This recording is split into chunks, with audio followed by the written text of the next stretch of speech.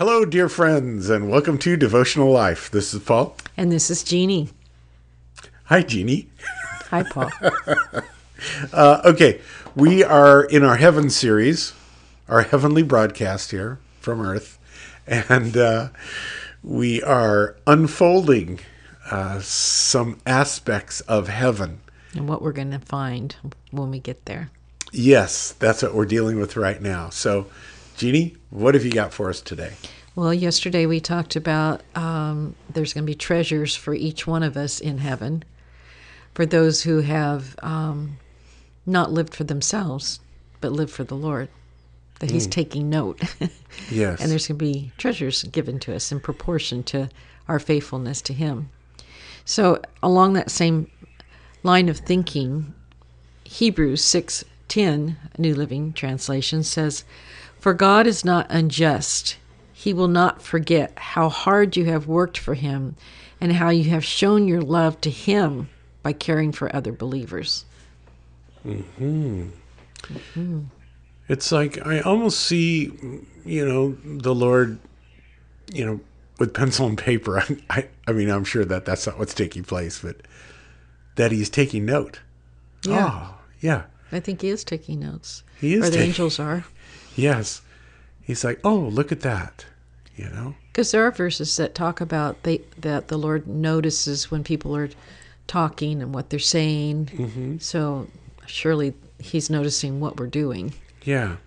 And He's looking at the motivation of our heart. Why are we doing it? Yes. So with this verse, it's saying that He's not unjust. So He rewards those who work for Him, so to speak. Yeah. And their heart's desire is to do what's right and what He's asked them to do. And so He's not going to forget about that. And He's going to give us a reward for it. But the motivation that He sees and takes note of is that how we've done, we've worked for Him, and it says, and how you have shown your love to Him by working for Him, and the things we do by caring for other believers. So that also makes me think of, remember when the parable, Jesus gave the parable, and He was commending the person for handing out water and visiting the sick and Right. all that. And the person standing before God in heaven basically says, "When did I do that for you?" And Jesus said, "When you did it for the least of these, you were doing it to me."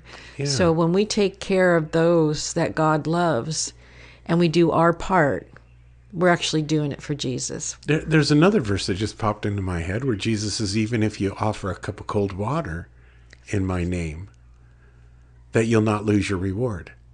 But the key word, I believe, is the word motivation. Right, Why are you doing what you're doing? right. And who are you doing it for?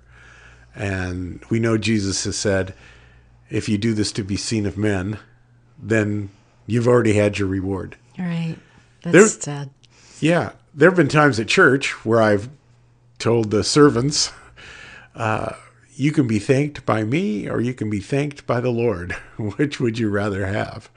And of course, we'd much rather be thanked by the Lord. Right. And so that's why those who bring attention to themselves, I kind of cringe because I think, ooh, their own ego's involved in what they're doing, this good deed. But those that Jesus said, don't let your right hand know what your left hand's doing when you're doing something good. So even though you're trying, you can even get tempted to take credit yourself. Oh, look what I just did, Yes. So He says, do it in secret, and then God will reward you openly afterwards. So, and again, if you're not doing it so people will notice you to get brownie points with anybody, but you're doing it just because you feel like God's put it on your heart, that this is what He wants you to do, it won't matter whether somebody sees it or not, if somebody mentions it or not. You can go unnoticed. One of the largest rewards, I think, is going to be going towards those who are faithfully praying, like Mike. He was behind the scenes. Nobody was in that room at 5 o'clock in the morning with him, watching him pour his heart and pound heaven for the saints that he knew, asking God for them to take care of him and protect him. Or my sister Carol, who Or would your sister drop Carol. at the prayer. So I think that, like you said yeah. yesterday, there's going to be people that are getting rewards and treasures based on doing things that no one even knew about. Yeah. Because it Nobody was saw it. very private. Right. And it was something they did between them and the Lord because the Lord put it on their heart. But it cost them something. Yes. To do a good work, it always costs you something, you know? Yes, it does. It's not usually the easy way. It's usually something that, requires you to commit, follow through, even if you don't get noticed, and even if it costs you energy, costs you money, costs you whatever. But you're doing it because you know that would please God. And that's what he has in front of you to do. Like you said, not somebody else, but that's your assignment right then. A while back, there was somebody in our church who was taking note of anybody that had financial problems. And whoever it was very stealthy about sticking money in their purse or, and I would hear about it later, the kind of a bandit in reverse. I found money in my wallet, or I found money in my purse, or in my sweater, and the exciting part to me about this is, and probably on kind of a side note that goes along with this, then, is continuing to develop that relationship that you have with the Lord, so that whatever it is that you do, or even you could ask the Lord, "Oh Lord, what's our secret assignment today? Who can I bless today?" And it'll be between you and the Lord, and not so that other people can, give you credit for it. Right. So again, our verse is Hebrews 6:10. For God is not unjust; He will not forget how hard you've worked for Him and how you have shown your love to Him by caring for other believers. Let me share one other thing real quick. When I was teaching at the Bible college, and let me tell you what a blast it is to teach at the Bible college. They were a hungry bunch. Oh my goodness. You put a bunch of students in front of you that want to serve God and want to be pastors and want to be in ministry. And it is just a joy to be in front of them. But one day I told them, and then started telling the rest of my classes the same thing. I would be like, "You guys want to be in ministry?"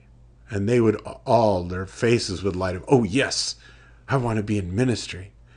And I would say to him, "All right, I'm going to tell you how to be in ministry starting this Sunday." They were all pay close attention. And I would say, "Find somebody in the church who's doing something and help them." Now you're in ministry. Come alongside them. That's right. Find somebody who's carrying something, or stacking something, or cleaning something up, or somebody who needs prayer. Get a whole new set of eyes, rather than going to church trying to get yourself blessed, which is valid and good, and you should, but go to church maybe and turn that inside out and say, "Lord, who can we bless?" Father, thank you so much for this time, and thank you for your love for us, and thank you that you want us to have rewards in heaven from you. So, Lord, help us to have the right motivation. Help us to have the right heart. Help us to develop our relationship with you so near and dear that we, meaning you, Lord, and us, and me, can do things together. I pray your blessing on everyone who hears this, and I ask this in Jesus' wonderful name. Amen. Amen. God bless you all.